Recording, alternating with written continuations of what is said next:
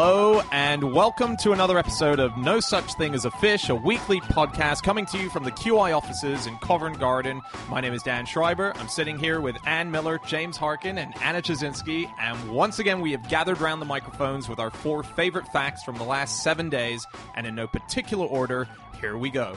Starting with you, James Harkin. Okay, my fact this week is that the Very Hungry Caterpillar was originally called A Week with Willy the Worm.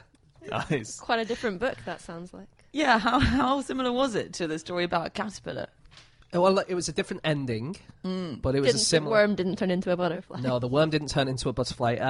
The book was written by a guy called Eric Carle, and he was inspired by a hole punch. He noticed that the hole was going through some paper, and he thought, what if I turn this into a book?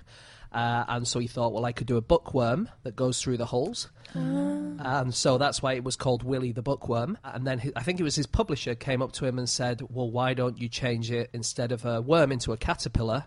And he thought, aha, caterpillars turn into butterflies. Spoiler alert, I could do that at the end of my book. Okay. Do we know, was it going to be like Monday, Willy the Worm goes to the shops, Tuesday stays in bed all day? It just seems, I don't know why you spend a week with Willy the Worm. This is the worst Craig David song I've ever heard. There are some quite traumatizing children's books out there. There's one that's like about the journey of a sperm, which is really popular at the moment. I can't remember what the sperm's Is it called called. Where Willy Went? I think it is, which is actually very misleading, calling it Willy. I think that is going to confuse a lot of children. I saw a picture of that book, Where Willy Went. It's called The Big Story of a Little Sperm. And on the front cover it says, the best story of its sort, the Daily Mail. So it's like, this is the best children's book about sperm. In the genre, That is out children's there. sperm books. Last year's best-selling UK child's author. David Williams? Yeah. Yeah. Was He it? made 7 million last year of book sales. £7 million. Yes. If We you look need to get out of the podcasting game and into the children's I books know. game. Yeah. So his books get something like 600,000 sales each. Like he's got about 8 books. It's ridiculous. Wow. So I didn't look into books because I'm bored of them. I don't read. You've had enough of books. I just looked at worms. Oh yeah. Anyone What have you else got? interested in worms? Yeah, definitely. So have you ever tried worm fiddling? No. What's that? Worm Or charming? Worm charming, worm fiddling, and worm grunting are all very similar. So worms, I don't think we know why, but when you create vibrations in the ground, then worms come up to the surface. And so the way you worm fiddle or you worm grunt, which is like getting worms up to the surface, is by making vibrations in the ground. And they think it might be because moles, when they're coming to attack worms, they burrow towards them, make vibrations, so they come up. Another theory is that they think it's rain coming down. Yeah. And so they're going out so that they don't drown. Yeah. But you think on the other end, whenever a tractor like ploughs the field, that's a vibration, so the worms get exposed, but then they get eaten by all those birds that are always following. Exactly, and the birds are extremely good at it. Like the seagull dance that you often see them doing, where they bounce around on the floor a little bit. Go That's on. to get the worms to come up. But so worm grunting, charming, fiddling, whatever, is kind of a competitive sport. Amazing. And the person who holds the record for it is a 10-year-old girl who set it in 2009 in Cheshire. And she brought up 567 worms Wow. out of That the is ground amazing. That's so in cool. this little portion of land. There was one year, I think it was like 2 or 3 years ago at the World Worm Charming, where no one got a single worm in the entire group of Wow. charmers. Well, maybe that's why they've got more imaginative in how to get them up. Apparently, in the competition that this girl won, techniques to get the worms up included a man who strummed rock tunes on his guitar, a woman who tap danced to the theme from Star Wars, and a man who played the xylophones with bottles. None of whom actually won, but it does sound like a really entertaining event. And what did she do again? She just did the common way is you tap the ground with sort of a So stick. she just went classic on it. She went classic. I had a wee look at Eric Carle's website and his frequently asked questions. Oh, Do you want to guess what one of his frequently asked questions about the hungry caterpillar is? What's the one problem with the hungry caterpillar? It's that it comes out of a cocoon, not a chrysalis. Okay. So usually butterflies come from chrysalises, but there is one called the Parnassian that comes in a cocoon. So if everyone's quibbling, I bet that was a good it is Google okay. find A when good he Google find. frantically looked to how he could. Yeah, they live in Siberia. Right. No, actually, quite I fair. based it on a Siberian caterpillar. But he also says, and here's my unscientific explanation. My caterpillar is very unusual. Caterpillars don't eat lollipops and ice cream, so you won't find my caterpillar in any field guides. Right. Fair Fucked point. up, right? Yeah. I fucked up. I should have said that. I said this. Just leave it. For Yeah. fuck's I sake. don't know, there are kids on his website, James. Such an angry man. He's so angry, isn't he? But He is such a an angry author. He is a national treasure and beloved by children. Yeah, but he's got to curb the language. It's not appropriate for an FAQ on your own website. Can I just quickly tell you about one really terrifying worm? I know I keep on trying to rebound this conversation back to worms. Uh-huh. But there is this worm called the bobbit worm, which lives on the bottom of the ocean. Oh, is he named after Lorena Bobbitt? I don't know who that is. Is that some Oh, reference from the is it- 50s, James? No, is it it's not. Is it John Wayne Bobbitt? who Yeah, it's so been named Lorena after? Bobbitt was John Wayne Bobbitt's wife. Yeah. Who chops off his penis. Yeah. That makes sense. Maybe he's named after a decapitated penis. Was it by any chance a 10-foot long penis? Well, Not by the time she cut it off. It is 10 foot long. It lives on the bottom of the ocean, and it lives under the sand at the bottom of the ocean. And then when prey comes past, it pops up and snaps its jaws down so fast that it can cut fish straight in half. wow. And then it sucks them. So if you're cut in half, you're dead already, which is good for you. And if you're not, it sucks you down into the sand, under sand, and eats you. I just think a 10-foot long worm that can cut fish in half is a pretty cool worm. I have a more scary worm than that, even, I think. Oh, yeah. Oh, yeah. This is a colonoscopy performing robot No. that Wow. moves through your body in the same way that an earthworm moves. Well, as in they've actually made the movement of it Yeah. to mimic it. To mimic an earthworm. Wow. That's quite scary, Is isn't there it? any reason they're sending robots into my body? Or Yeah, it's Everyday medical purposes. use. It's not an Ann Summers product. The 10-foot run, no. will be. Give it a year.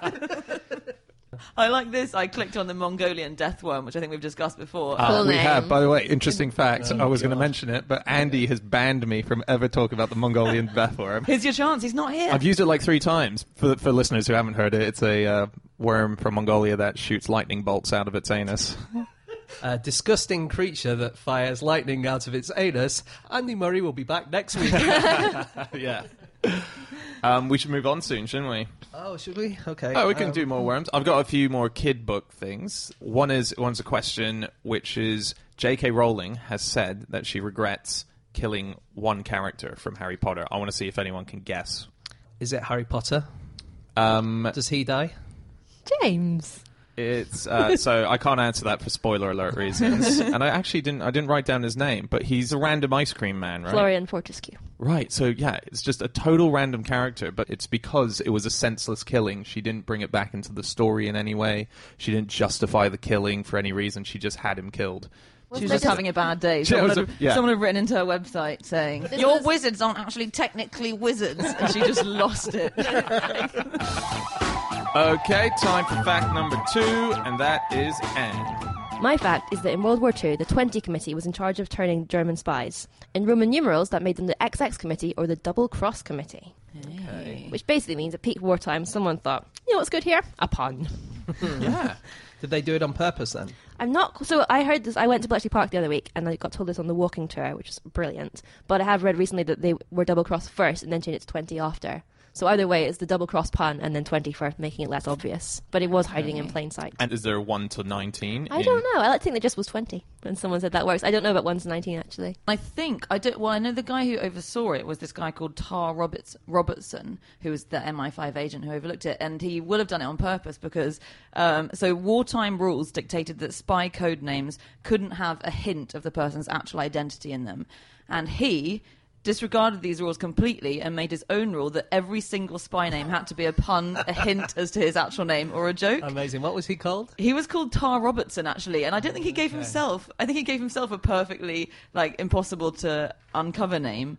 But so it was like Dusko Popov was his second in command, and he called him Scoot because he Pop off. Nice. Although he then later changed his code name to Tricycle because he was known for having threesomes. I have Tricycle. I have that Arthur Owens was one of the first agents they turned on this, and his codename was Snow, which is most of the letters of his surname. Yes, yeah.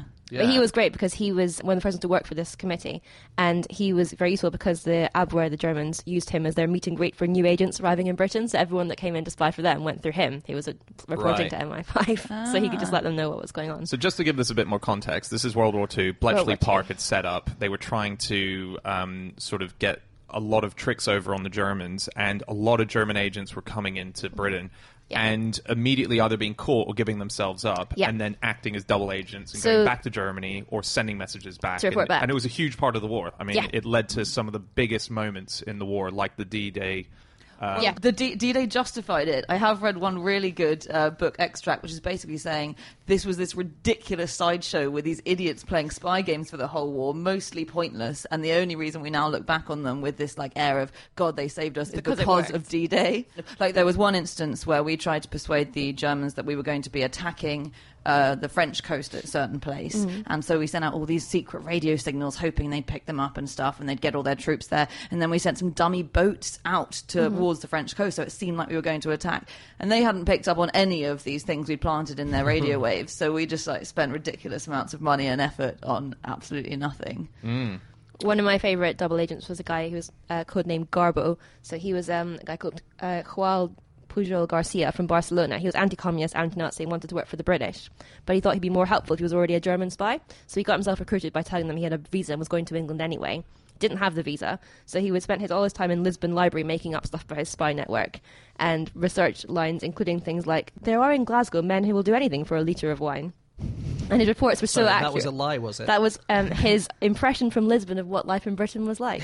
But his reports were so accurate, MI5 got really worried and started hunting for this mole in the UK because they thought stuff was getting out. He was just making it all up. And then in the end, he managed to get recruited by Britain, came over here to spy, told the Germans he had 24 spies, this big network, and because it was backed up by the British, whenever he killed someone off, they put their obituary in the paper so it would look legit to the Germans. Right. As on D-Day, he was telling his contacts to stand by for an important message to distracting them from what was actually happening.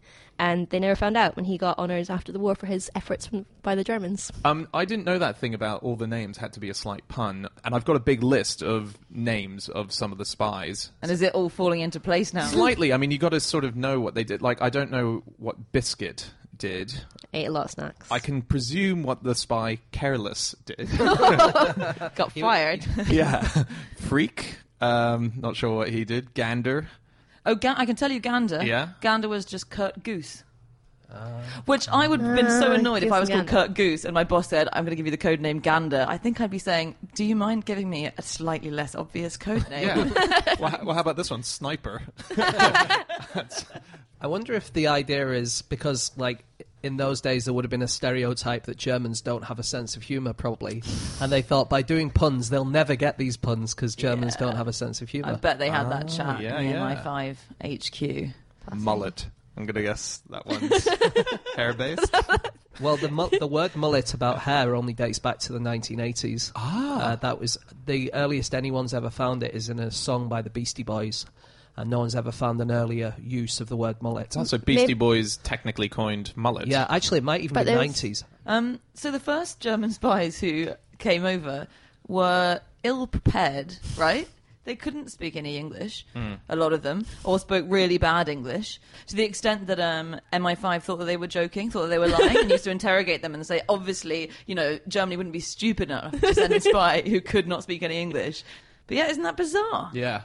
So with Bletchley, when they set this up, the way that they started recruiting people was through a crossword that they put out in the papers, and they set a challenge saying if people think that they can do a crossword within 12 minutes, come and take this challenge. So people came and they did the challenge, and after they won, they would then recontacted saying, listen, you managed to do this, why don't we get you to work at Bletchley? And they reprinted the crossword. You can try the crossword and see if you can do it in 12 minutes. Yeah. I send off crosswords to the Sunday Times and Telegraph when I've done them, and I do it in the secret hope that one day I am going to get a phone call that one. I mean, they do invite you to send them off to win a fountain pen. It's not like I'm just sending unsolicited post every week. How many pens do you have now? to Telegraph? I've never won a pen. I won a notebook.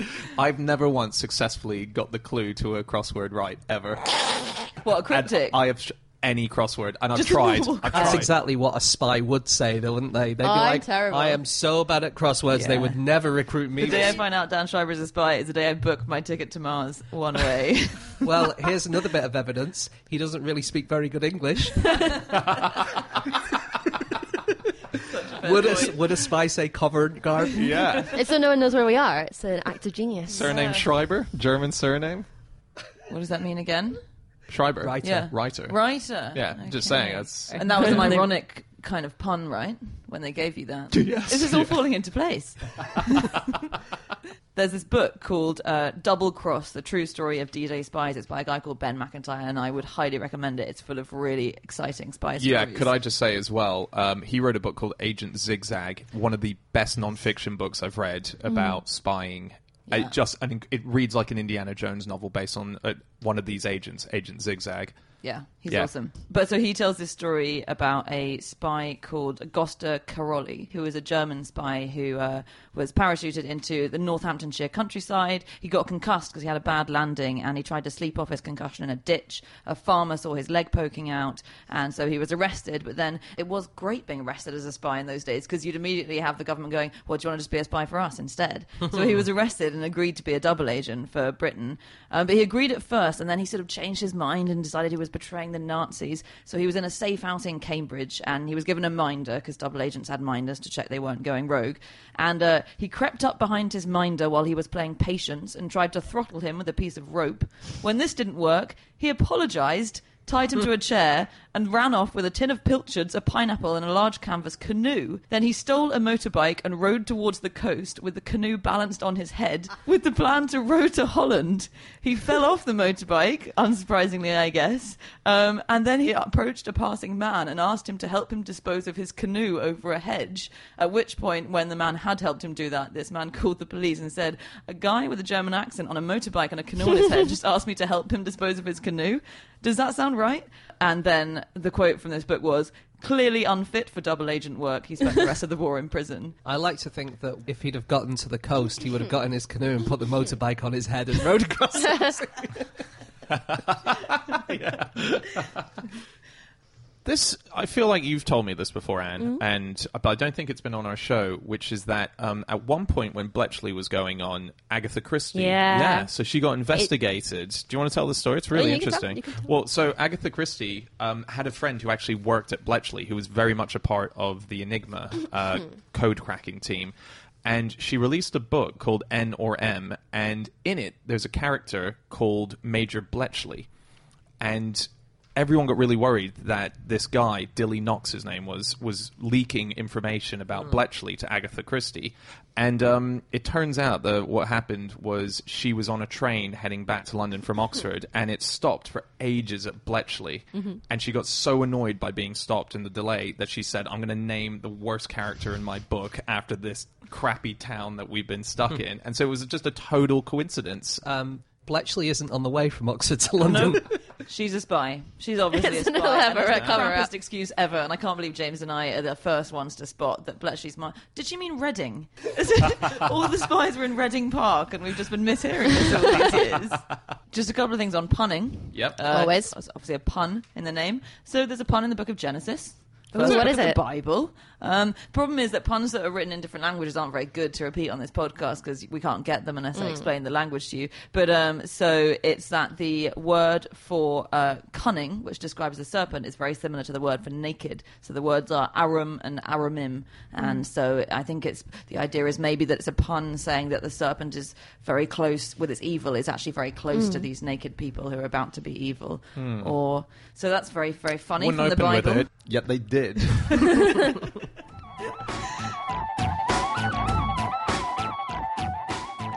Okay, time for fact number 3, and that is Chazinski.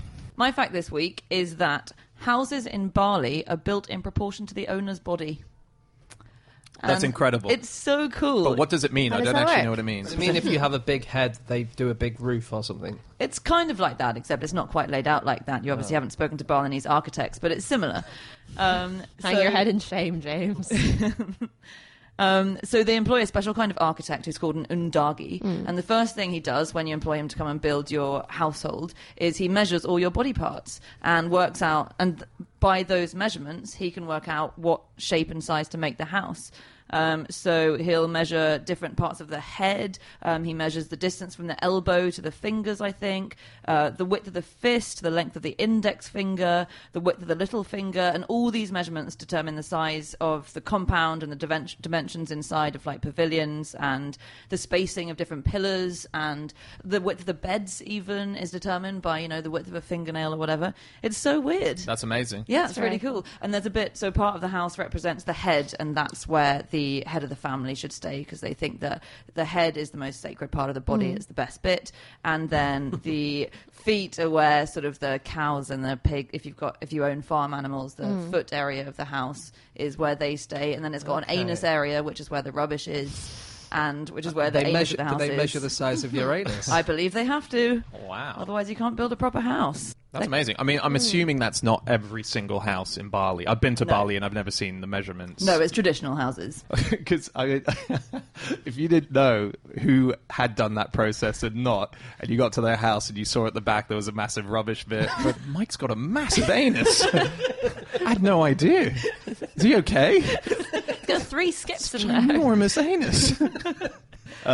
Yeah, I don't know if they do that. Right. I wonder if you'd be able to go to a house, measure all the rooms, and say, "Oh, this person must have slightly above average size head, Yeah. large anus, or whatever, large feet, so it's going to be Jeff or whatever." Yeah. Or maybe if you take your girlfriend home, then she brings a tape measure and you find her measuring the sort of protruded extension at some point, and that's how you judge a man, isn't it? What you mean? It's like, you know what they say about men with large areas for their pigs and cattle? Large Huge feet. protruding extension. By the way, Jeff and Mike, not very Balinese names that we've picked for these examples, but Balinese names are really interesting. So I used to go to Bali a lot as a child because I grew up in Hong Kong. It was very close, and so we used to go a lot because Hong Kong being a concrete jungle, you sort of wanted to get away from the city, and that was a nice place that you could get to very easy. And the names there, so they're kind of given the same names. This is traditionally, so I don't want to speak as if everyone's got this, but Wayan is a name that I've known since childhood because everyone I've met there is called Wayan. It's the oldest. That's the first son is called Wayan. There's a few other options for that as well, but Wayan is the big one. Second-born names, Madi, and Wayan's for guys, by the way. Then you got the third-borns, the fourth-borns, and that's all that the list goes up to. So then if you have a fifth child, they just call it Wayan and then use the word for again in Balinese. What? So it's Wayan again. So the name for a fourth child, the ones that Dan's just listed there have a few alternatives. So you can say Wayan, and then there are a couple of other synonyms that they say. So you can have one of 2 or 3 names. But if you're the fourth born, there's only one name. And I think that's because at the time the system was set up, they wanted to discourage people from having too many kids. So they were like, look, your fourth kid, you've only got one option for the name. And that option is Ketut, and it means little banana. As in the smallest banana at the end of the bunch. So every single fourth child is called Little Banana. That's much sweeter. That's Do you remember really the thing we had about Victorian slang for the youngest child? What was that? Last shake of the bag. Oh, yeah. Nice one, Victorians. This is completely off topic, but I was reading about it today. If you read any old kind of Guinness Book of Records, there's often the woman with most children. And she was Russian. She was from St. Petersburg. I can't remember her name. Valentina, maybe it was something. Maybe Valentina Vasiliev or something. Anyway, so she had 67 children, if I remember rightly. Whoa. A lot of them were triplets and, twins. I bet she's got a big garbage dump, hasn't she?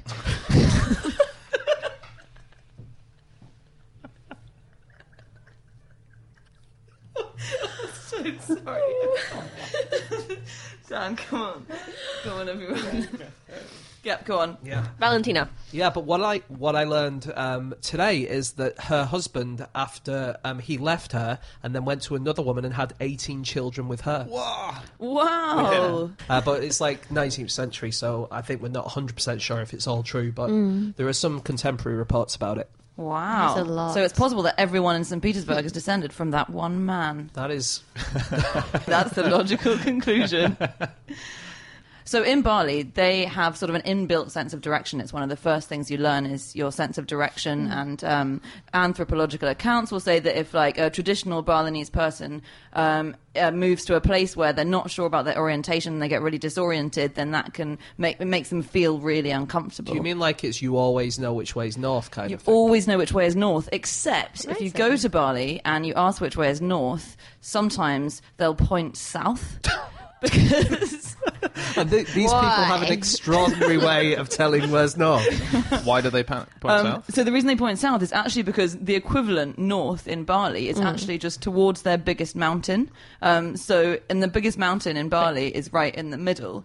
and so it's not actually north, it's Kaja, but that's often translated in English as north. And most people live in the south of Bali, so Kaja is usually north. Unless but you're if you're in north. North Bali and they say Kaja, then they mean south towards the mountain. Right. And all of their orientation is based on towards the mountain or towards the sea. Cool. But I reckon if I had to point towards the largest feature in my island, I would be able to do that because it's a massive mountain. You just go, look, it's there. Just Yeah. stop doing down their innate sense of direction. Well, you couldn't point to like Ben Nevis. Yeah, they can't from all here, see could it. we? Or they can't all see it, although I did read North? something that said that Balinese people who live nearer other mountains use that mountain instead as north. Is this Mount Agung? Yes. Yes. Okay. So Mount Agung, it's twice the size of Ben Nevis. Can you see it from everywhere? Like, I can you see feel that like on the I feel like it was always there's obviously bits where you just go way too far and it's just whatever fog might take over or something like that. But yeah, it's that erupts quite. Well, it used to erupt quite a lot. I remember as kids when we used to go past it, we were always really scared because they said, "Well, it's still active," and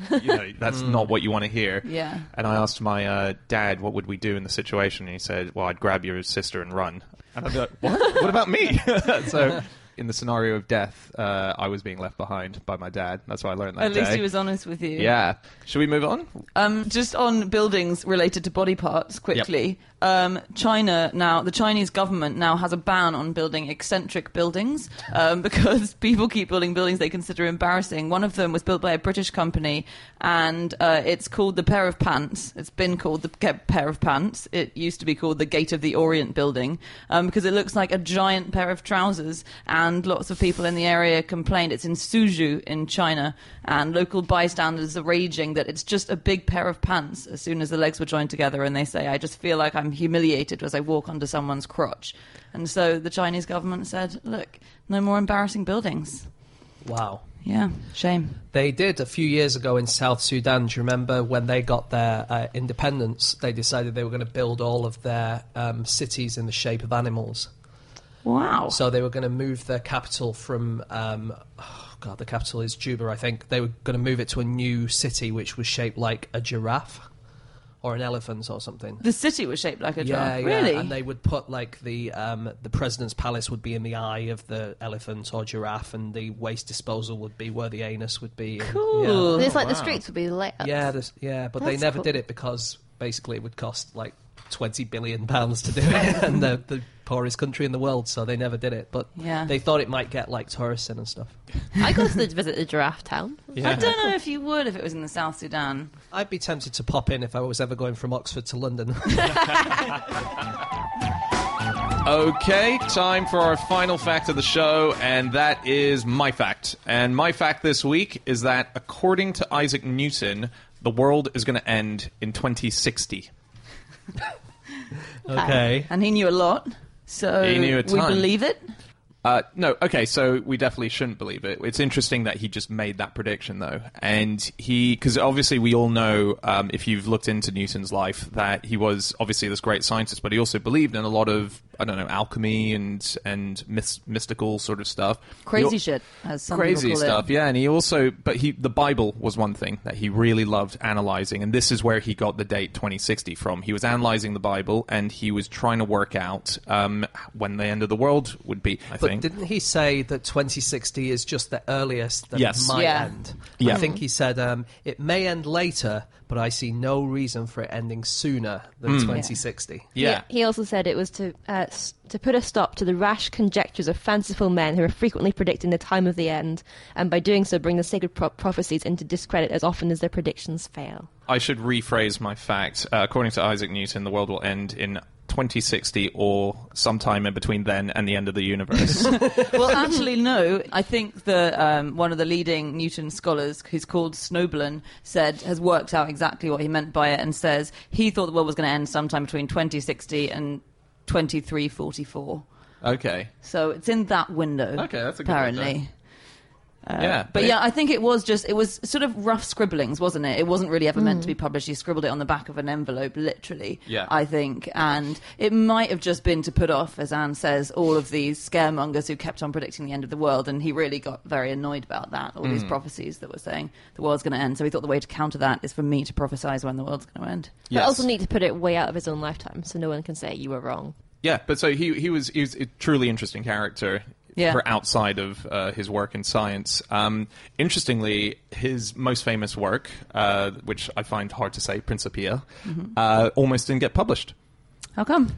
Because a book just before it that was published was called History of Fishes, or Historia Passeum, and it bankrupted basically the whole of the world, and as a result, Wait, go they back, couldn't go afford back. to publish another book. It bankrupted the whole world. And somehow the world pulled the cash together. Yeah, and they got the money together eventually, and so it was published. So, yep. What do you actually mean by No, that? it's to Do do you with the know? Royal Society, yeah. So they had funding for publishing books, and they thought this book on fishes was going to be massive, and it tanked. No one bought it.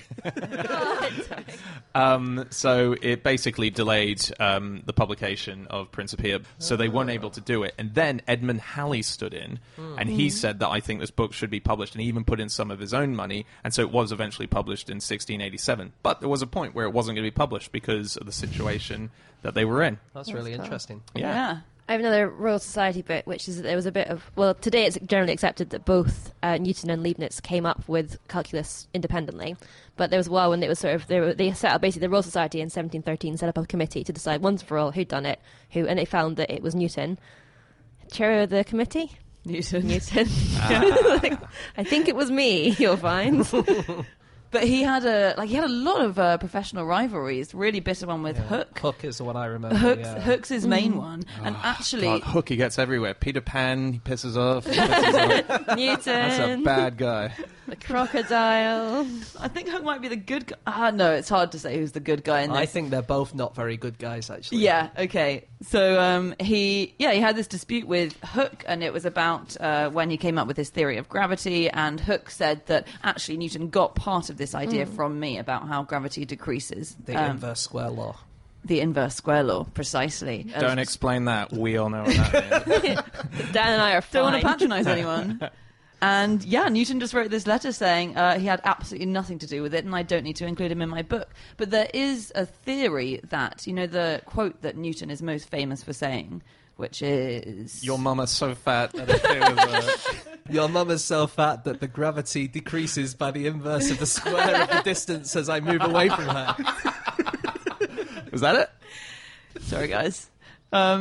His most famous quote is, "If I have seen further, it is standing on the shoulders of giants." Oh, yeah. So, and he wrote that to Robert Hooke in a letter where he was saying, you know, it's been a real help having you guys around. If I've seen further, it's by standing on the shoulders of giants. Some people believe actually this was just a jibe at Hooke because Hooke had quite a serious back problem, which caused him to have a really massive hunch. And so some people have now He's saying, speculated. you look like a stepladder. No? I don't get it. What's the jibe? So he's thanking the giants, but not Hook because he's too small. He's Yeah. small. Yeah, you're not one of those giants. Yeah, not like it's nice that you're bending over so I can climb onto your shoulders. I found a list. Have you guys read this list that he wrote when he was about 20 years old? Yes, I love It's it. incredible. His It's sins. It's such an insight. What His ones? sins. Oh, A sins. list of his What are your sins. favourite ones? My favourite is threatening my father and mother Smith to burn them in the house over them. Yeah. That's pretty vicious. The next one is wishing death and hoping it to some. Wow. Eating an apple at thy house. Probably the apple. He was, Caught it, ate it. Was that so? You're not allowed to eat an apple in church? Is well, that I the guess deal? at the time. So if you Yeah. focused on praying, not your belly. 24. Punching my sister. 25, robbing my mother's box of plums and sugar. Yeah. Oh, is that some kind of weird euphemism? No, he it's ate for the making apple. jam. But making jam is a euphemism, so... There you go. People have speculated about his relationship with his mother. It was very difficult and twisted.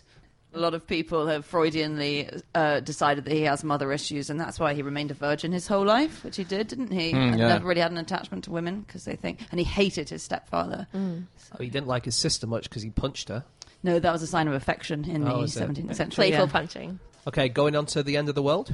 Yeah. Yeah. There's a book called 88 Reasons the Rapture Will Be in 1988 by Edgar Weisant, which I really like. And on Amazon, there's some one-star reviews. In fact, there's only 2 reviews, and they're both one-star reviews. And one of the reviews is, really, it's impossible to give this a positive review, given that it exists entirely to preach that the rapture will be happening in 1988. As I recall, the rapture did not occur in 1988. No. But yeah, this guy, Edgar Weishaupt, was quite famous at the time. But obviously, in 1989, they realised that he was wrong. But then his next book was called Rapture Report 1989. And then he also wrote another one called 23 Reasons It Looks Like the End of the World Will Occur on Rosh Hashanah 1993. And another one called Earth's Destruction by Fire, Nuclear Bonfire, Prediction for 1994. Is it an annual? It is phenomenal though, how these people manage to, when it doesn't happen, to say, oh yeah, we just got the numbers wrong, and then the next time there's always a big fuss again. There's a new story and people panic. What I really like is this guy in New Hampshire who set up a business called Eternal Earthbound Pets, which will look after the pets. If you believe you're going to be raptured, you pay him to look after your pet, because the ones who stay behind can feed the cat. And he's told the Wall Street Journal that the people who pay him will be disappointed twice. Once because they weren't raptured, and again because I don't do refunds. But actually, that he admitted that was a hoax a bit later on. Oh no! Well, it was because the state insurance department came after him and said, "Oh, you seem to be selling insurance, but you're not really registered to sell insurance, are you?" He said he's had no clients, never issued a certificate, and he's not taken a single dollar in the 3 years of its existence. So the business isn't going well, sure. It is really interesting, though, that whole when the rapture when you've predicted the rapture comes and it doesn't, what do you do after that? And I think that was one of the spurs for psychological analysis of cognitive dissonance, which is the thing where you sort of adjust reality in your mind to suit what you've expected, because humans find it so hard to deal with facts that don't accord with what they thought was the truth. And so I think this was expanded in 1954 when Dorothy Martin said that she'd received news from the planet Clarion that a bunch of aliens were going to come down on a flying saucer and beam up everyone who, collected in a certain area. And she gathered quite a few followers, and on Christmas Eve they all went to this area to be beamed up by a flying saucer, and they sung some Christmas carols, and the flying saucer didn't come. And what she didn't realise was that her group had been infiltrated by this really famous psychologist called Festinger, who I think is the leading psychologist on cognitive dissonance, who was looking at how do you justify that? And they justified it by saying the aliens were so impressed at their sign of devotion that they decided not to destroy Earth after all. Oh, that is a brilliant excuse. Went away again, yeah. I saw a thing on Twitter about a while ago, which I loved, which is there was a dystopian futures book convention, and someone overheard someone saying, "Excuse me, is this the cue for the apocalypse?" One of the events. I just think it's so British. Yeah. Queuing for the apocalypse. Newton used to give lectures to empty lecture theatres. Did he? Actually, someone's done a study on kind of the mentally what famous scientists are like. And that someone is Simon Baron-Cohen, who's a really famous neuroscientist, and he's also Sacha Baron Cohen's cousin. But this is looking into how they display signs of autism, and it seems like Newton found it really hard to connect to other people, and he gave really boring lectures. He didn't care about lecturing. He just wanted to be alone in his attic studying, so people tended not to go, and if no one went, he'd just give the lecture anyway to an empty room. They've closed off the whole street and there's police on either side, and Really? empty. Yes. And that's it for this week's episode. You'll notice our abrupt ending there. That was because Alex Bell came in to tell us that the entire road that we work on had been evacuated except for us, because we were busy making a podcast talking about the end of the world. So we had to leave the building immediately. Also, incidentally, at the same time, Mount Etna erupted. But that's it. That's our show. That's all of our facts. Thank you so much for listening. If you want to get in contact with any of us about the things we've said over the course of this podcast, we can be found on our Twitter accounts. I'm on @Schreiberland. Anne? @Miller_Anne. James? @Eggshaped. Jazinski. You can email podcast@qi.com. Yep, or you can find us at nosuchthingasafish.com, where all of our previous episodes are up and ready to be listened to. We'll see you again next week. Goodbye.